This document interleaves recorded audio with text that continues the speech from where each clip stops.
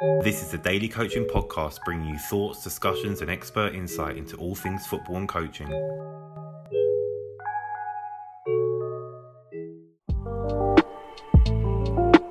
I love goalkeeping. I love the whole art of goalkeeping. I love the whole science behind goalkeeping. I was 33 and became the oldest player since World War II to make his competitive debut in a World Cup qualifier. It's probably rosy percent for about 10% of it. The rest of the 90% is serious hard work. In today's episode, I get to know ex-professional goalkeeper David Forde. Now, David has played in over 600 games during his career for clubs such as Millwall, Portsmouth, Cambridge United, and internationally for the Republic of Ireland. We talk his first pair of gloves, making his international debut at the age of 33, playing with the likes of Shay Given, John O'Shea and Robbie Keane, and the science behind goalkeeping.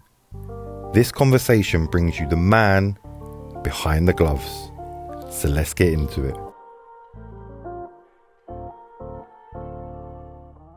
Taking things back way before you even became a professional.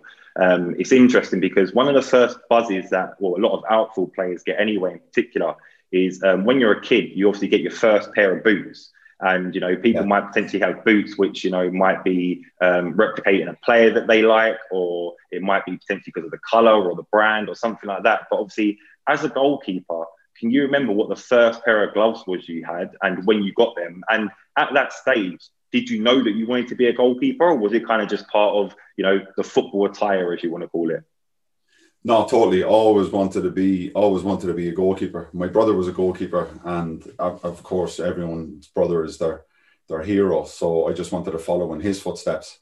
And the first pair of gloves I had were actually, and I remember them so well, they were amazing pair of gloves. They were Umbro, and they were Umbro Bruce Grobblers. And you can actually, if you go online, you can actually search them up and type in Umbro Bruce Grobblers, and they were red and a luminous yellow and green and black, and they had on the index finger, they had a picture of Bruce Grobbler arched diving to make a save, and nice. They were absolutely amazing. They were some piece of kit, and they were my absolute pride and joy. I probably would have slept with them, I probably would have ate with them, did everything with them, and then there was also another in that just reminds me as well. I think I so enjoyed the Umbro gloves at that stage that there was a Packy Bonner Celtic edition, and they had the green and yellow and the green and white of Celtic and stuff. So as an Irish lad, they were probably two of the biggest clubs at the time. And for me, it was absolutely everything. So yeah, that was my first pair of gloves, that's brought back a nice memory. Nice. And how long did you have them for? Because again, another thing as well is that sometimes you see players, outfield or goalkeepers, who will have their boots or their gloves until, they've literally got holes in them almost, because it's like you said, it's their favourite pair. But how long did you keep them for? 100%. There was a store in Galway where I come from, the west coast of Ireland. It was called the Great Outdoors, and it had everything. It had all sorts of sports equipment, and I'd even go in there after school just to have a look around, and you'd have the old sport gloves, and they packaged up, and they were expensive at the time, gloves. So the only time I really got them was probably Christmas or birthday. So and my birthday and Christmas are within 5 days. So yeah. it was one pair of gloves a season, and by the end of it, as you said, there was holes at the tip of it, especially around your index finger and your thumb, and those three main fingers were protruding through the latex. So yeah, back then, we didn't really have much, but whenever my mother or dad had the chance or an opportunity, it was definitely for a pair of gloves, or for any little bit of pocket money you had, you'd save up, and but it still didn't stop you from going into the sports stores and pulling them out of the bags and trying them on and smelling them, and you were just thinking, this is absolutely amazing. Yeah. It's interesting as well, because you say about that smell. I can smell it now. I can smell that new sort of fresh smell out of those gloves. And I say I can smell the fresh smell of the gloves. I can also now, unfortunately, have that smell of your gloves once you take them off after you potentially play the game as well, which wasn't pleasant. Yeah, it was amazing, because it taught me so many great habits back then by just having one pair of gloves, because I had to mind them. I had to treat them so well. And I remember the first time I probably got a pair of gloves, and I was playing on the street, on the road, And my mates used to think I was an absolute lunatic. I'd be diving around on the tarmac, diving around the concrete, flying into lads' feet. I was just absolutely wild.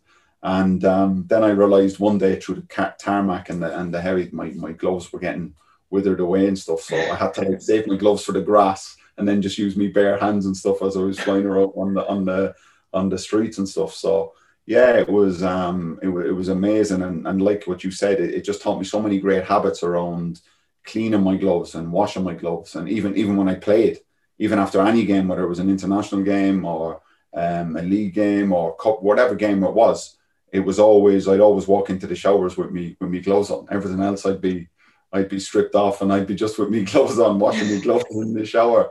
And lads used to think I was just mad, like, you know, but that was just so ingrained with me because my dad always said to me, when I used to work with him on the building sites, he said, look, son, he said, your tools look after you, so you look after your tools.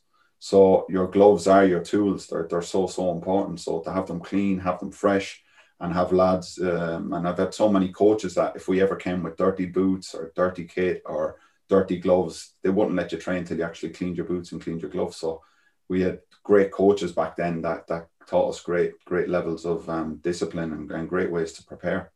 Nice. I think it's like you said as well, it kind of does teach you so many good habits, and also I think organisation as well, because I'm not being funny with you, but it's so easy just to pick up a pair of boots if you're an outfield player. But, you know, if you're a goalkeeper, your boots, maybe your shin pads, and then your gloves as well, and making sure you don't lose them or misplace them. Oh, it was everything. It was everything, because when you're growing up as a kid, and I was so particular with my kit, you know, I love my kit because I felt my kit was like Iron Man. I felt I could step into this suit and it transformed me into, you know, something that I wasn't. It was something more than me. So when I put on my kit, I used to feel, Jesus, it used to give me a sense of strength and a feel-good factor to it. So I was always very sharp in terms of my boots. I'd always go through this. And even when I was a professional, I'd always be like boots, socks, shin pads, cycling shorts, sloggies, shorts, Under Armour, t-shirt, shirt, and gloves ultimately. So I'd always go through that process of glove bag, all that kind of thing. I'd always have it in my kit ready to go, because I always felt, right, now I feel prepared. And if I feel prepared, now I feel I'm ready to go, because if it was duly down to my own self in that, because if I forgot to do something and I had a bad game, I'd be very hard on myself. So I became very particular around my kit and everything else. And like you said, I've got my shin pads since I think my first pair of shin pads, and I wore them up till my final day, and I only had one pair of shin pads my whole career. Yeah, so they were little Puma, little plastic with it was yellow foam and black foam by the time they came off, and it peeled off by the time I finished. But they used to go everywhere with me, and there was times I wouldn't even give the kit man my shin pads or my gloves. They stayed with me. Nice. It's interesting as well, because again, you mentioned that I think sometimes, you know, like I said, sometimes the older type equipment or, you know, type of like products that you use within football, such as gloves, shin pads, things like that, you know, they nowadays, they make them so differently. You know, sometimes they're really uncomfortable. I know they're meant to be comfortable, but they're really uncomfortable. And, you know, the design isn't as particular as, say, for example, it was back then. So, yeah, it's interesting to see, like you said, you kept it throughout. And it's good to hear that as well, because, you know, keeping the traditional things as well is a nice feel to things as well, I suppose. Yeah, it was amazing, as you said, because I remember, you know, I'd ask young keepers, I'd say, what size gloves are they? And they'd never really know what size hand they are, or what size gloves they are. And I used to be thinking, how do you not know that? It's on the back of the gloves. And I don't know if you can remember that, or there was a time where they'd have the numbers on the back of the glove, and you put your hand and your thumb, you'd line it up, and it'd say whether the width of your hand is a 10.5 or 11 or an 8 or a 5. And I used to find that so fascinating. Like, as I was growing up as a lad, going into the shop, putting my hand on the back of the gloves, going, oh, I've grown a size, like, you know, I'm getting bigger. And that was always a big thing for me as well, because I wasn't 6'4" till I was about maybe 21.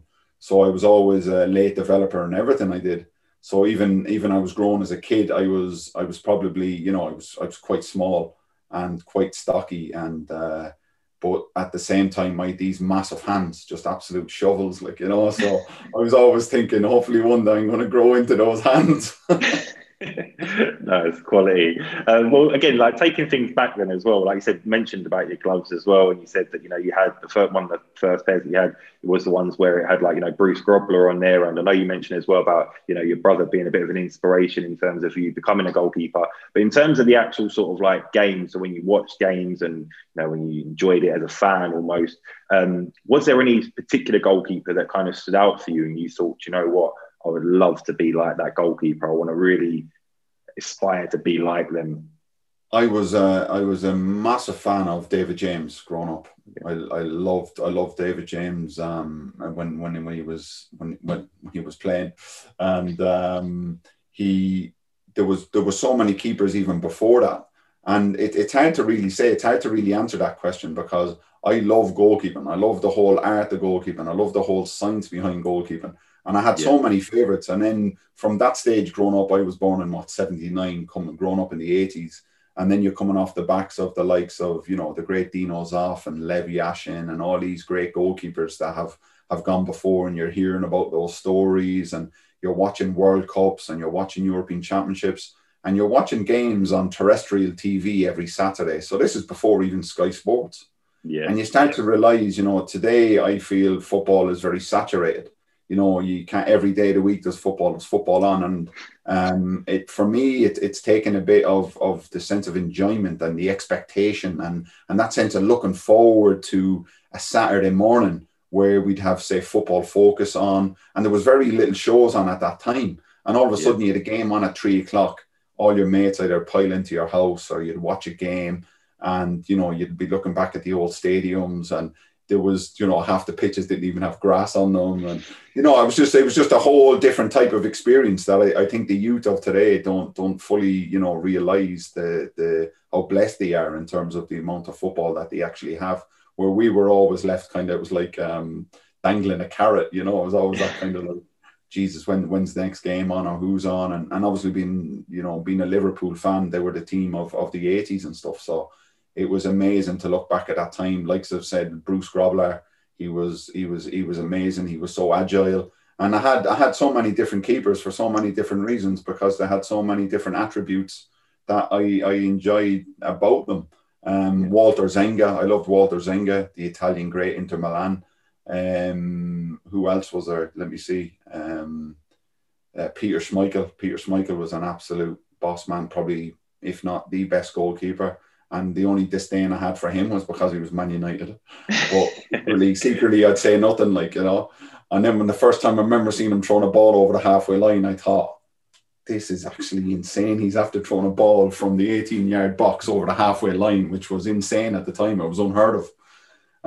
So yeah, there's been so many great keepers. Steve Ogrizovic when he was at Coventry, David Seaman. There's been always a great tradition of Irish goalkeepers, the likes of Alan Kelly. I was a big fan of Alan Kelly, and then I got to work with Alan Kelly. That was amazing. Shay Given.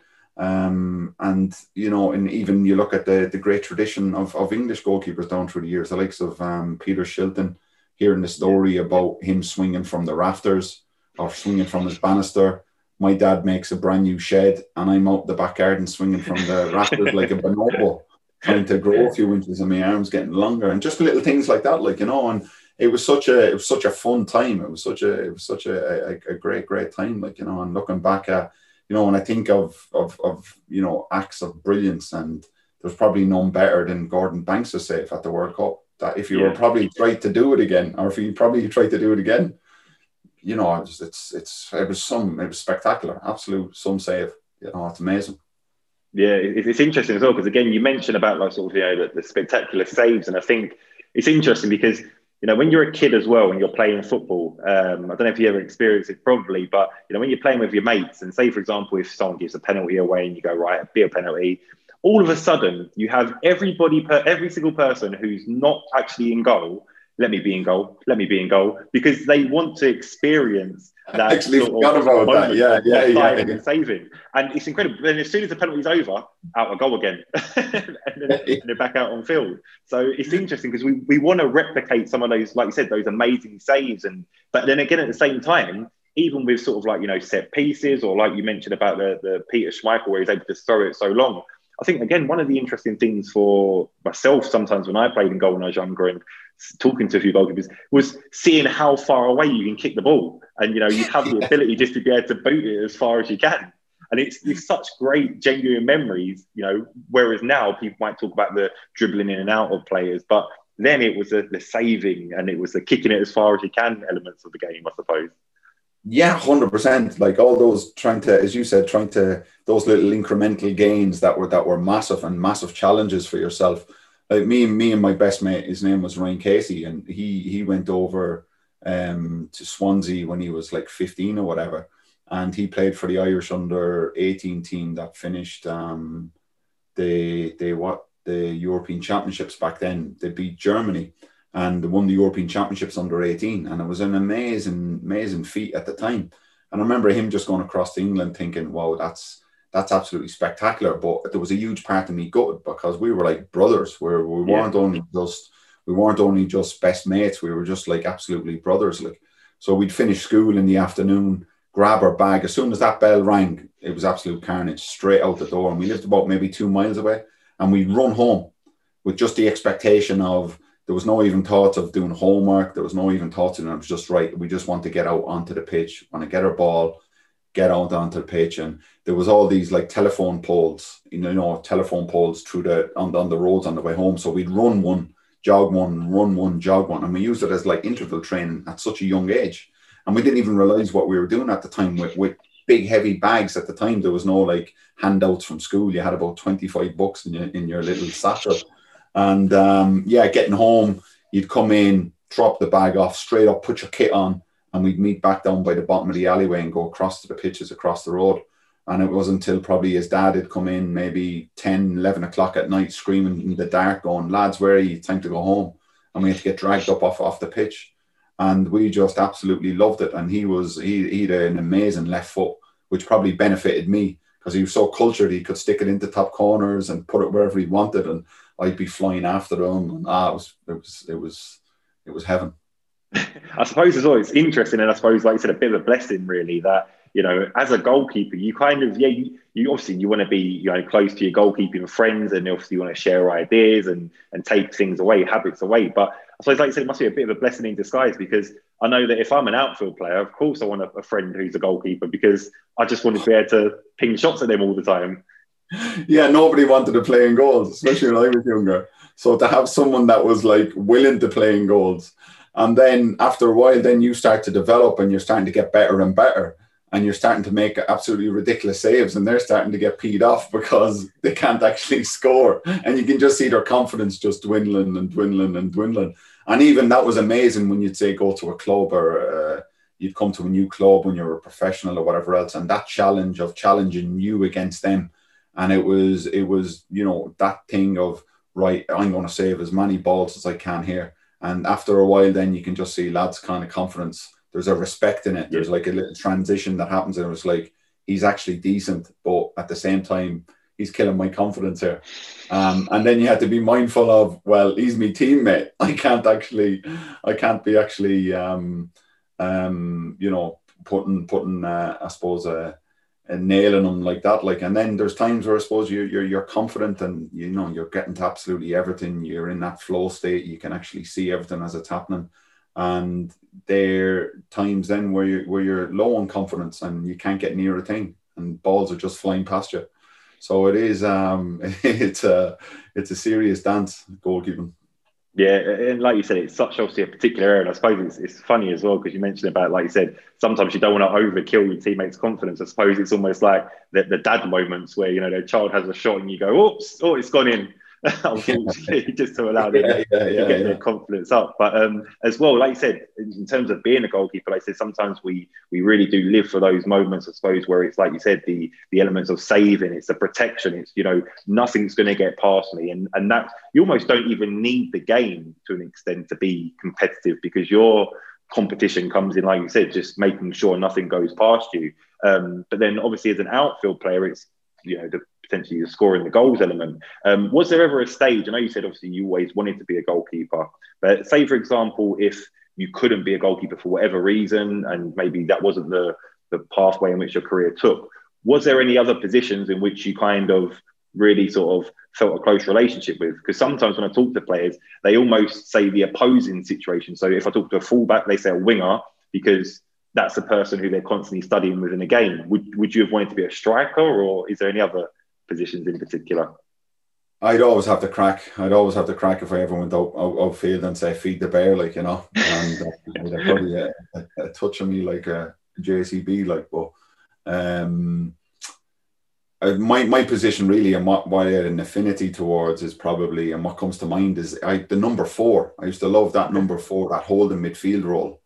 That holding, that kind of aggressor, that type of, you kind of search yourself on the game. You can control the game, you can move it about, you can be so influential and so part of the game. And that was a big part of me as a goalkeeper. I found very difficult, was because I was quite a vocal presence, and I love being in the mix of things. By being a keeper is, you can't actually involve yourself too much. So I love that whole aspect of, right, if I'm in the mix of it, I can keep my full concentration and focus here and get myself about. And that probably came about through my GAA background, playing centre midfield in Gaelic football. And I just love that whole aspect of it. And it was amazing as well for the skills and the attributes that intertwined with soccer as well, because, as a goalkeeper, more so was fielding high balls under pressure from 4 or 5 other players, and just the whole sense of physicality of it. I just lived for all that kind of thing. So then to go back into goals, where you were being so involved in the mix and in the center of everything, to be on the periphery and then to be called on at certain times and spaces, it was just a whole different type of challenge, a whole different type of experience. But it was, it came to a stage where I was like, right, I've got Gaelic football here, or do I want to be, a goalkeeper? And my whole dream was always to play for Ireland. So I just came to that stage, as you normally do, maybe 14, 15, and you have to make a decision whether that's tennis or hockey or whatever sport you're actually into, whatever sports you're into. You have to make that decision. So I made that decision probably around 15. I was like, right, I'm going to put my head down here and do my best to make it as a professional goalkeeper. Nice. It's interesting as well. Again, you mentioned about the sort of interlining sort of, transferable skills almost, because I think one of the big debates I have with a lot of coaches and players necessarily as well is the whole versatile versus specialist. And nowadays we see a lot of players and they're encouraged to sort of play more than one position. And don't get me wrong, that's good, because if some people say if you're a footballer, you can sort of almost avoid the spaces in any position. However, I do feel, and I think obviously especially with goalkeeping as well, it's such a specialist area, and to understand the position in which you play, it's more than just understanding what a midfielder does, understanding what a goalkeeper does. There's all the technical side of things, there's the psychological side of things, there's the social things of your relationships on the pitches. As a goalkeeper, who's your closest relationships? Well, obviously potentially every back 4. If you're looking to play the ball long, then potentially it's your strikers. And it's all of these external things. But it's interesting as well, you mentioned about the again, making a decision, because I think I saw a study when I was at the FA on Jack Butland. And I think they said that he was a late bloomer as well into his position, or into football really, because he, I think originally was a rugby player. And again, there's so many transferable skills. I mean, in rugby, you're constantly catching the ball. And, again, in Gaelic football, we have some of that as well. So I suppose there's these transferable elements, which without actually knowing it, you're almost preparing yourself for that sort of position anyway on the pitch, which obviously potentially, like I said, is in goal, where you're kicking and catching the ball. Yeah, no, I totally get that. And it's very valid in what you're saying, because it is a specialist area. And it's understanding that it's not a robotic area. It's understanding the position and the role, but ultimately it's understanding the individual, and it's understanding the person. And it's you know, when I do the work I do now with working with people on a one-to-one level or within teams or organizations, it's, you know, my whole motto, my whole approach is person first, player second. And when we start to approach the different types of people that we actually work with, and you've worked with so many young men, we've all worked with so many people in so many different areas.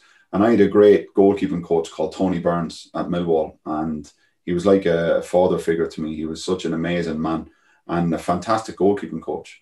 But he never tried to push his techniques, or he never tried to push his style onto me. He always felt that we all have our own unique style and way of doing things. And it's about bringing that out in the goalkeeper without making him too robotic and changing his whether it's his plyometrics or whatever it actually is, his hand movements or where he's comfortable. And it's about really, for me, about really understanding the different constitutions of various different types of players and goalkeepers, because we all got our own strengths, and we all got our own, you know, areas we need to focus on. And if we can focus on those areas, absolutely great. We can actually make incremental increases. But we never, when I was certainly growing up, it was always a focus on my weaknesses. And, you know, all of a sudden when someone starts talking to you about a weakness, you actually think it's a weak. So when we start to, I just those little tweaks in the mindset of people around areas to focus on, now all of a sudden it's a different ballgame. Now all of a sudden my left foot is not so weak anymore. Now all of a sudden I can ping the ball 40, 50 yards. And those little switches in the mind are absolutely massive. So when we start to kind of work at that level and the deeper levels, from, as you said, from a psychological and from a social aspect, where we go remove ourselves away from the technical and the tactical aspects, it's even more important. And I've been blessed to have some amazing coaches, amazing mentors, amazing teachers in my life that taught me those basic principles and foundations that were huge for me, that when times got difficult and times got hard, that's when I could go back to my foundational levels and actually realize, well, this is my style, this is who I am, this is the way I'm going to practice. And that always gave me a base layer to move from. And then what came then with age and experience, and that's just my nature. I'm an open and adaptable type of person, where some goalkeepers can be fixed, and they can be fixed in their ways. Other goalkeepers can be open, flexible, fluid, and adaptable. The majority of them actually are. And I was always, I love learning. I love knowledge. I love information. I love wisdom, culture, psychology, philosophy, whatever it is. And I'm always open to understanding different points of view and different perspectives, and implementing them and trying them and experimenting and thinking, right, if that works for me, it doesn't. So even when I was, just to give you an example, even when I got to probably, I didn't get my first call up with Ireland until I was 31. I was 33 and became the oldest player since World War II to make his competitive debut in a World Cup qualifier. And I remember training with Shea Given one day, and I was having a chat with Shea, and he was going about his goal. And like what you said, I was just observing, just witnessing, because that's probably one of the greatest skills we have as goalkeepers, our ability to observe.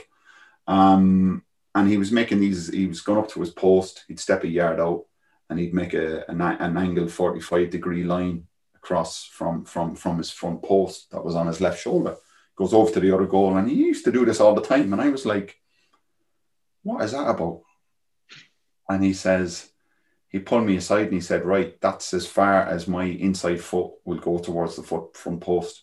Because if I overcompensate on that side, I'm leaving the full goal open. And I was thinking, geez, that's genius, because I got just done at that the weekend. Because I had this paranoia that we're always told, and you see it on TV nowadays, you see Carragher, you see Neville, and you see all these people talking about goalkeeping and they haven't got a clue about goalkeeping. Yeah. They're even getting into positions and getting too low on TV. And I'm thinking, what am I watching? What am I seeing? And it is so frustrating, because as we said, it's a science, and there's a lot more to it than, and the timing of it, how quick these things happen during a game, split seconds, absolute split seconds. So that weekend I got beat. I crossed my goal, but I came off the pitch thinking, you know, I could have done better, should have done better, but I'm probably okay. I've probably self-preserved myself a bit here. Like, you know, the manager's not going to have a go at me because I didn't get beaten me near post. instead of thinking, right, if I'm being brave and get into a brave position, now I can make an absolute save and save the team. So there are these little things, and I got that, maybe that was an absolute gift that I got into my 30s. And it changed my whole way of how I performed as a goalkeeper, and elevated my performances, went through the roof. So yeah, it's open to learning, and it's a game changer when we adopt that type of approach. And going back to just, I know I'm rambling on, but going back to the original point, really, as you said, it's understanding individuals and understanding the type of keepers that young lads are, and what works for them. That's what I feel. That's my personal view on goalkeeping. Yeah, no, I agree with you. And I think the point you made about the coaches as well is so important, that, coaches, in my eyes, are always so fixated on the hows of things, whether it's outfield players or goalkeepers, they're always fixated on the how to do things, the technical and tactical things, as you mentioned. But I agree. I think, if they're able to actually effectively, adopt players to have an open or growth mindset, then all of a sudden it doesn't become the how elements in which we're working on with players, but it's the where, whens and whys. For me, they're far more important than the actual hows. In terms of obviously how long you actually spend on a ball, or whether it's at your feet or your hands, is so minor compared to the compared to the when, where's and whys of a game. Why are players moving in a certain way? Do they want me to pass them the ball? Are they saying that they're ready to receive it? When am I going to make these, like you said, these movements? Like you said about Shay Given, why is he doing this with his feet? Obviously, you've got that understanding. Once you have that understanding, you can then implement it into the where and when. Where and when do I use it in a game? Where and when do I use it against which opposition? And I think that they're the key things. The where, when, and whys massively outweigh the hows. And I think that it isn't until you potentially, like you said, start to have more growth mindset, which hopefully coaches implement onto the players, that then you start to really, like you said, become more effective within your decision making and problem solving actually on the pitch, rather than just the how am I going to pass the ball, how am I going to save it type aspect. I totally get that. I totally get what you're saying in terms of the how, in terms of a tactical aspect of how I'm going to use the ball and stuff. But where the how comes into it is from a psychological aspect and a social aspect. It's because what I found was, it wasn't what I was doing at times with football. It was how I was actually doing it. Because now all of a sudden, when you become a professional, you can get so engrossed in the intensity of performance and the intensity of succeeding, and always getting to this kind of fictional, illusional kind of place of, oh, I'll reach this place, I'll reach this pinnacle, and when I get there, I'll be happy. And then you actually forget about the journey getting to that place, and you forget about the fun, and you forget about the joy and the excitement. And that's what I say to people I work with all the time. It wasn't what I was actually doing. What I was actually doing, I love football. My mantra is do what you love and love what you do. And there was times in football I fell out of love with the game. I fell out of love with the game because of that level of professionalism, that level of self-determination, that level of drive, that I was driving myself into the ground. I was driving my mind into the ground, where I never had that ability, or no one ever coached me in terms of, right, how can I steer my mind? How can I steer my psychology? How can I steer my thoughts, my emotions, all those interfering patterns into a healthy place to actually understand them? And then we started, as we said, not about the how, it's as you said, it's the how we're actually doing it. And it is a major factor. And like what I said, it's such a vast science, like what you were saying, in terms of the how, the why, the where, and the when. And we start to understand then why I'm actually doing something, or why am I afraid to do something? Why am I fearful to ping that ball 30 yards or 20 yards? Why am I afraid to clip it over the centre half? Have I got freedom in it? Has the manager given me that level of expression that I can go and explore it and go and give it a go and give it a try? Or if I make a mistake, am I going to get absolutely nailed? Am I going to get nailed by the players? Am I going to get nailed by the manager? Who's going to stand up? Who's going to protect me? Are they coaches? Are they fans? Are they going to come on me? So as a goalkeeper, we've got so many different things coming on that actually affect our decision making. And when we get that going on with our decision making, then all of a sudden it breeds doubt. And doubt is a killer for goalkeepers, because now it's, should I stay? Should I go? And I was always told, if you're going, stay gone. So that's kind of the background I would have come from. And it is amazing. It is great to have these types of discussions. And as you can see, I'm fairly animated, and I'm actually so enjoying this conversation, because it's great to speak to someone that's like-minded and just loves the game. And it's difficult to find someone in the goalkeeping realms that will sit down and have these types of conversations. So it's great. Yeah. No, I think, like I said, I think it's important as well. I think, like I said, it's so often neglected in terms of, we see things in a certain way. And I think, again, you hit the nail on the head earlier on when you mentioned about, understanding the person before the player. Again, if, like you said, in terms of as a goalkeeper, if you're thinking about certain ways in which you're making decisions or why you're doing things the way you're doing them, like you said, if you're kind of thinking, oh, well, is the manager going to get on the back of me? Are the players going to get on the back of me? Well, if they don't understand the person, then they might do. But if they understand the person behind those decisions and the person behind those actions, then,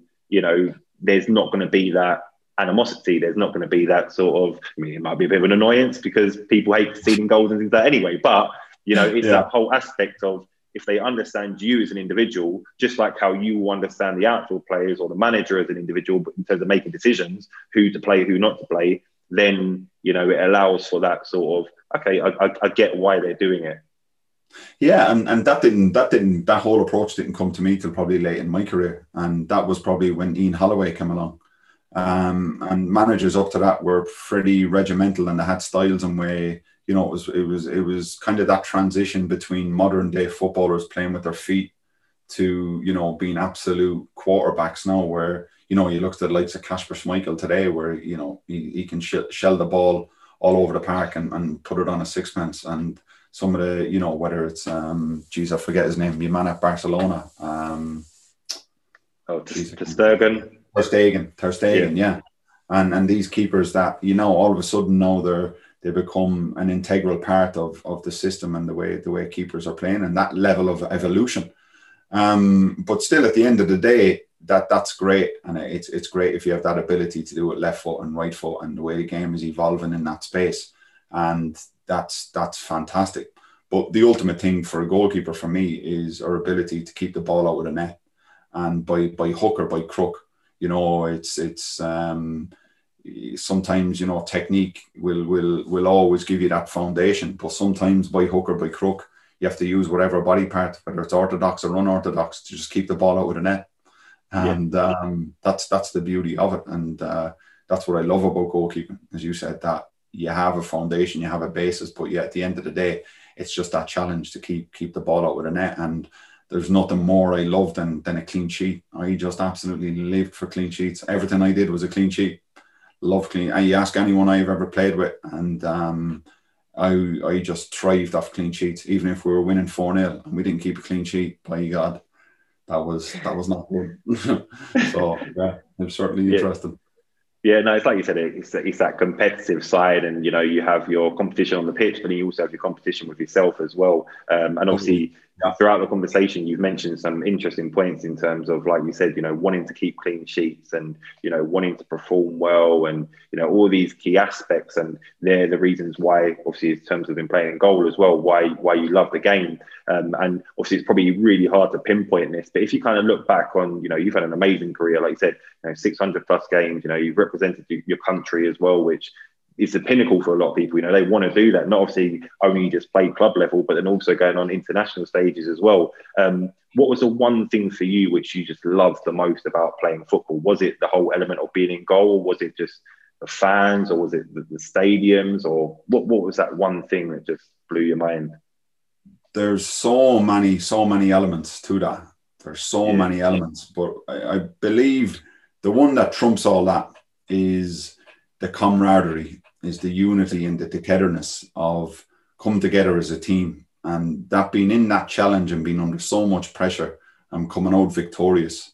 And it's a total peak experience. And it's, for me, it sums up, the beauty of the human spirit, that people can come together, share a common goal, and go to work together and then achieve it. And, understanding the challenges that you're faced with that, and you overcome them internally as well as all the external forces that are coming in on top of that.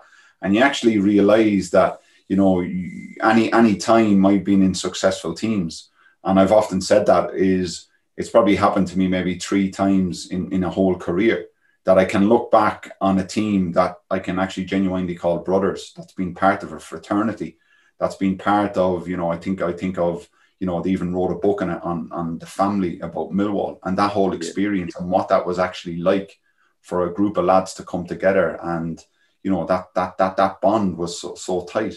And it made us, you know, it overcompensated for everything else that we were lacking, whether it was ability or quality or whatever that actually is. That sense of unity trumped everything else. It was absolutely massive. And I've had it probably at Portsmouth when we got promoted and won the league.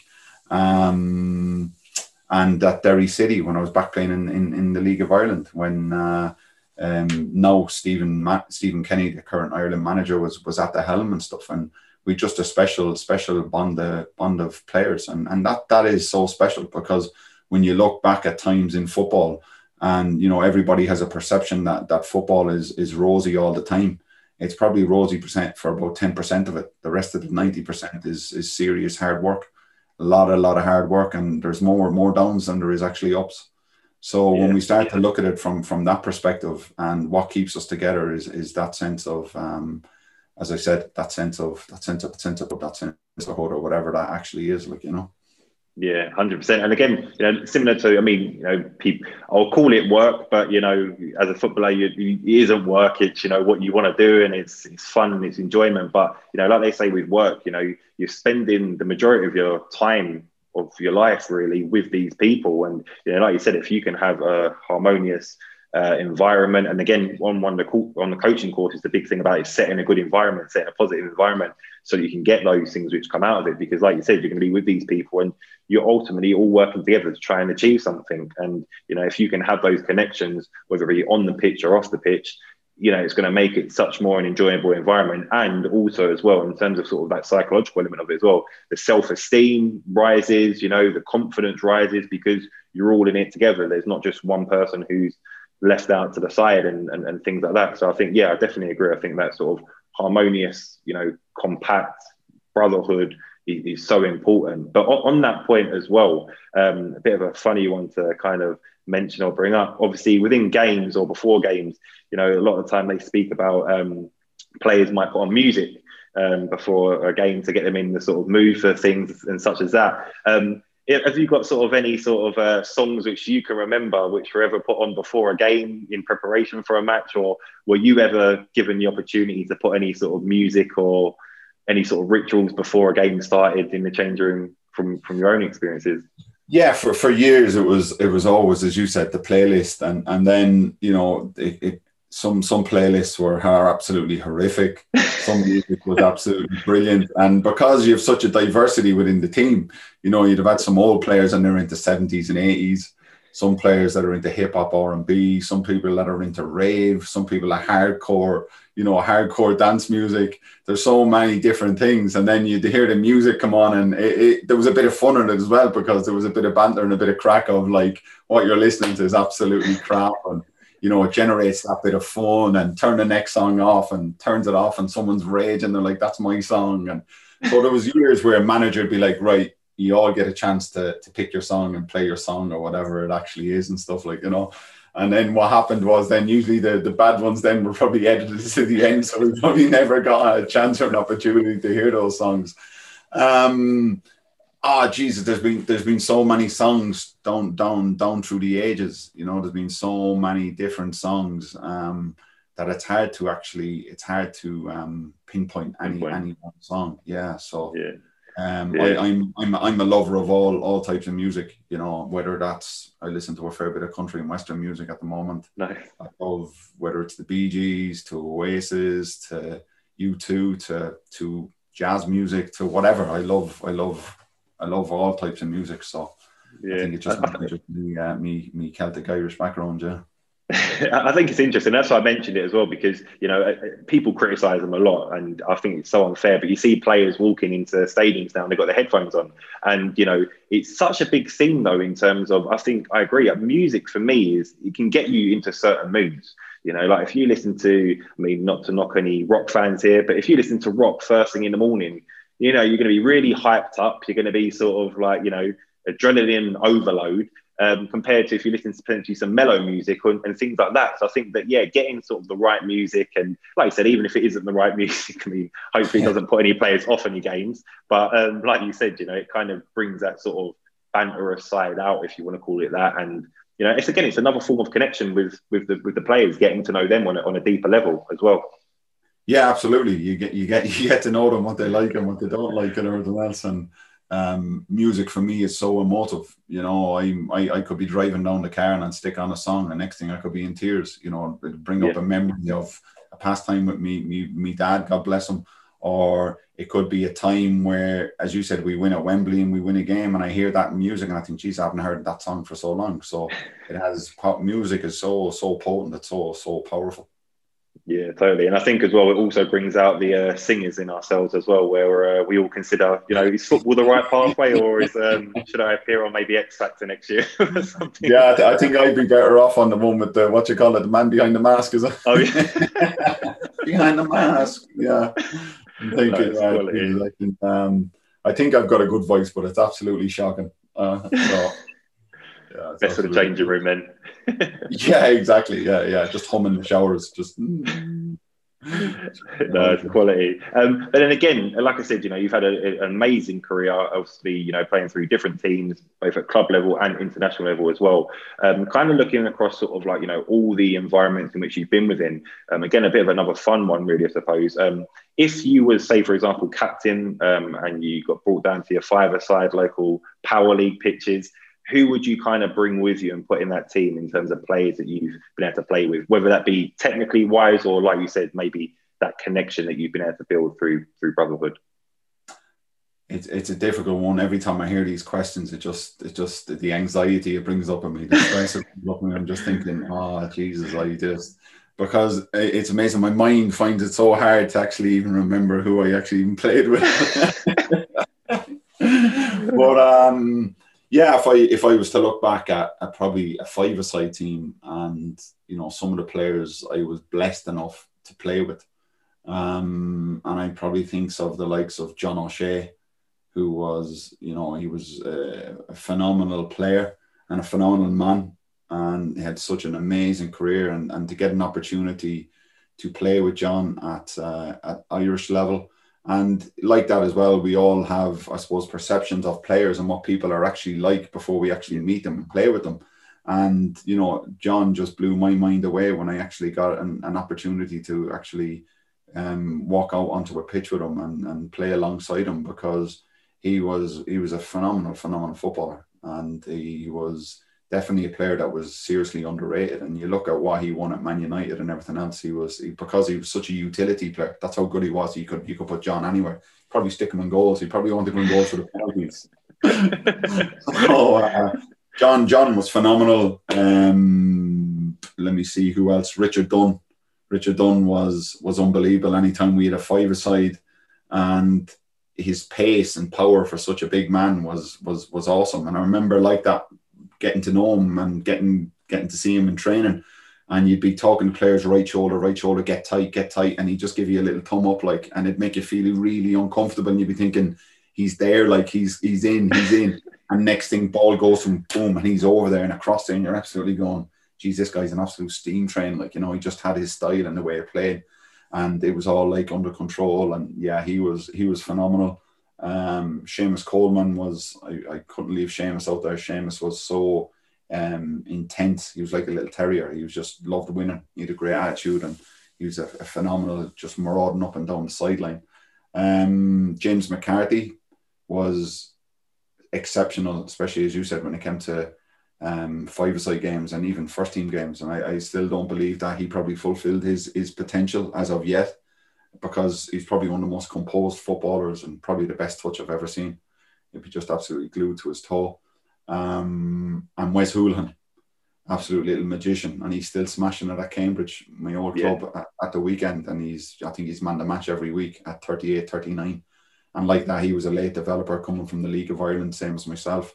And him in a five-a-side, no joking, he was magic. and he was magic on the pitch as well. Like, he did so well for Norwich for so many years, and he was a little genius, you know, he was a little magician. And then Robbie Keane up front was, you know, an absolute goal machine. And just watching his movement and watching how he moved and his level of finishing and his ability to finish was sublime. So, yeah, there's so many players I could go on to, like, you know, even playing with Steve Morrison at Millwall, he was massive for us at the time. And there's so many players that you could pick from and choose from. So I think I've named 7-a-side team instead of 5-a-side team. You're allowed a couple of substitutes. Counting wasn't always my strongest point. No, it's quality. No, listen, it's a fantastic team, and I think it's interesting as well. Like you said, you know, obviously people hear the names and they think, "Oh, wow, what an incredible team!" But like you just said as well, in terms of some of the reasoning behind that, and I think that's kind of, again, part of the reason why I asked that question. You know, just like you said, goes back to, again, what you said earlier on in the conversation, you know, understanding the person rather than just a player. I mean, we see players, including yourself, and, you know, we get perceptions, not saying necessarily bad perceptions, but we get perceptions of what people are like and, you know, how they are, even as a footballer, in terms of how they play and decisions they make. But I think, like you said, when you actually go into the environments and you get to know these people, and, you know, they become even more greater in terms of the characters that they are than just what you see anyway. Yeah, no, 100%. And, you know, you hear things as well, never meet your hero and stuff like that, like, you know, but I've met many of my heroes and they were absolutely boss men as well. And plus, well, I've met ones that haven't been so good. So taking it, they won't get in your 5-a-side. Yeah, exactly. Yeah, take it as it comes. Yeah. It's just part of it. Yeah. So, no, it's amazing. Quality. Again, like I said, you know, you've had an unbelievable career, and obviously it's good, like we spoke before, hearing that now you're going into, say, a new field. I mean, obviously still in football, but now you're going down sort of the coaching and mentoring route, and you've obviously got your company called Pathfinder. So do you just want to explain a little bit around what Pathfinder is and how it's sort of growing and what you exactly do? Yeah, so Pathfinder Coaching and Development was something that emerged for me through I was playing, and I thought, right, this is definitely a field in terms of what is needed within the game to move it on. And what I started to go back and study, whether it was, you know, different forms of psychology, sociology, cultural, you know, whatever that actually is, therapies and everything else. And then I found myself going back to university at Portsmouth when I went down there on loan, and just even the serendipity of all that actually happening at that time when this course popped up and I was going there on loan, and I thought, right, this is synchronicity. This is for me. So to go and get my master's in that and train with the European Mentoring and Coaching Council, and that was a journey in itself, and to educate myself on that level. And then I thought, right, how can I help young footballers? How can I help young men and women of today to achieve their visions and their goals and dreams? And I always look, and I always said, I wish I met my mentor when I was a lot younger, when I was in my 20s, or that someone that could actually guide me through that. And then what I do nowadays is high performance coaching, where, you know, it focuses on the emotional and the psychological requirements of an individual or a team or a system. And then you kind of you identify those goals, and then you remove those, what would you call them, performance interfering thoughts, and, you know, create a flow state. So that creates that kind of culture where you kind of encourage people to achieve what they've dream about, you know, like what I said. And then all of a sudden you start to do what you love and love what you do. So for me, understanding goalkeeping, as I said, observation and all those different communication skills that I've learned, just they just came together into this role, and it was just something that I feel natural to go and do. And when I started to understand the power of focus and concentration and the level of mind energy that's required for a goalkeeper. So so we can be so fully present in moments we experience. You know, there was a lot of times where I didn't fully be present in the experience, and I missed out on it, you know, so many great times. And that was such a shame, because me mindset wasn't in the right place. So when I start to look at people and working on that, it's been, you know, that we can get into those positions that we can perform and feel that freedom in ourselves to perform, and that we can get into the right kind of shape in our mind, body and spirit. So that's currently what we do at the moment from I suppose a coaching and mentoring point of view around psychology and performance and everything else. And then I also teach and train in breathwork in terms of working with people's corrective breathing measures, and in terms of how that can enhance and how that can motivate and generate clarity and focus and concentration, as well as rest and repair and recovery on the other side. And it was a practice that I probably started 10 years ago, 11 years ago. And it was given to me by a yogi in India. And he told me to practice these certain practices, and how it transformed my performance, because now I got my mindset into the right place, as well as it got physiologically, got my whole every system of my body operating and stuff. So at the moment, I hold classes every morning on them, and I get people from all walks of life, football, accountants, whatever they be, coaches, whatever it is, come in and join me. So I'm really enjoying. As I said, I probably should have retired years ago, but I'm still here today, and yeah, that's what I'm doing, and I'm just loving what I'm doing, and football and goalkeeping has given me so much, it's just enriched my life beyond means. And this is just another way where, you know, I can you know, give that back in a certain way through my experiences and through my teachings. No, fantastic. It sounds like an unbelievable setup. And I think it's something which is so important as well, because, you know, like we mentioned, I say a lot of times to coaches, that when you're coaching players, you're almost developing the next crop of coaches / mentors, because, you know, if you're able to educate them and give them the sort of tools that they need, then that's the path that they go down. And again, you know, you have the experience, but now as well, what you said, you found out. And again, it's a blessing in disguise to hear that you've gone down the sort of educational route as well in terms of getting your masters, because, you know, a lot of time we just purely use our experiences, which is one thing, which is brilliant. But then to also have the education, the understanding, reasoning, learning behind that as well is a whole nother level. So I think, yeah, it's unbelievable what you're doing. And I think obviously benefiting a lot of people at the moment, but will continue to as time goes on. Yeah, absolutely. And it's important growing up, as you said, to build that identity as a goalkeeper and stuff. But, you know, we're phenomenal beings, and, you know, that we're far more than what we actually think we are at times. And that was just a side of myself where I thought, right, this is just something I want to explore, another side of myself, another part of myself. And thankfully, you know, goalkeeping afforded me to do that. And, you know, there's, as you said, there's so many transferable skills, and ultimately what coaching is. And it comes from stage coaching. You know, stage coaches to get someone from A to B. And can I get someone from, you know, from underage to professional? That's ultimately where we want to get there. And then from professional on to being a coach or a trainer itself. Like, so it's definitely, it's been an amazing journey, and it's great that I can actually share it.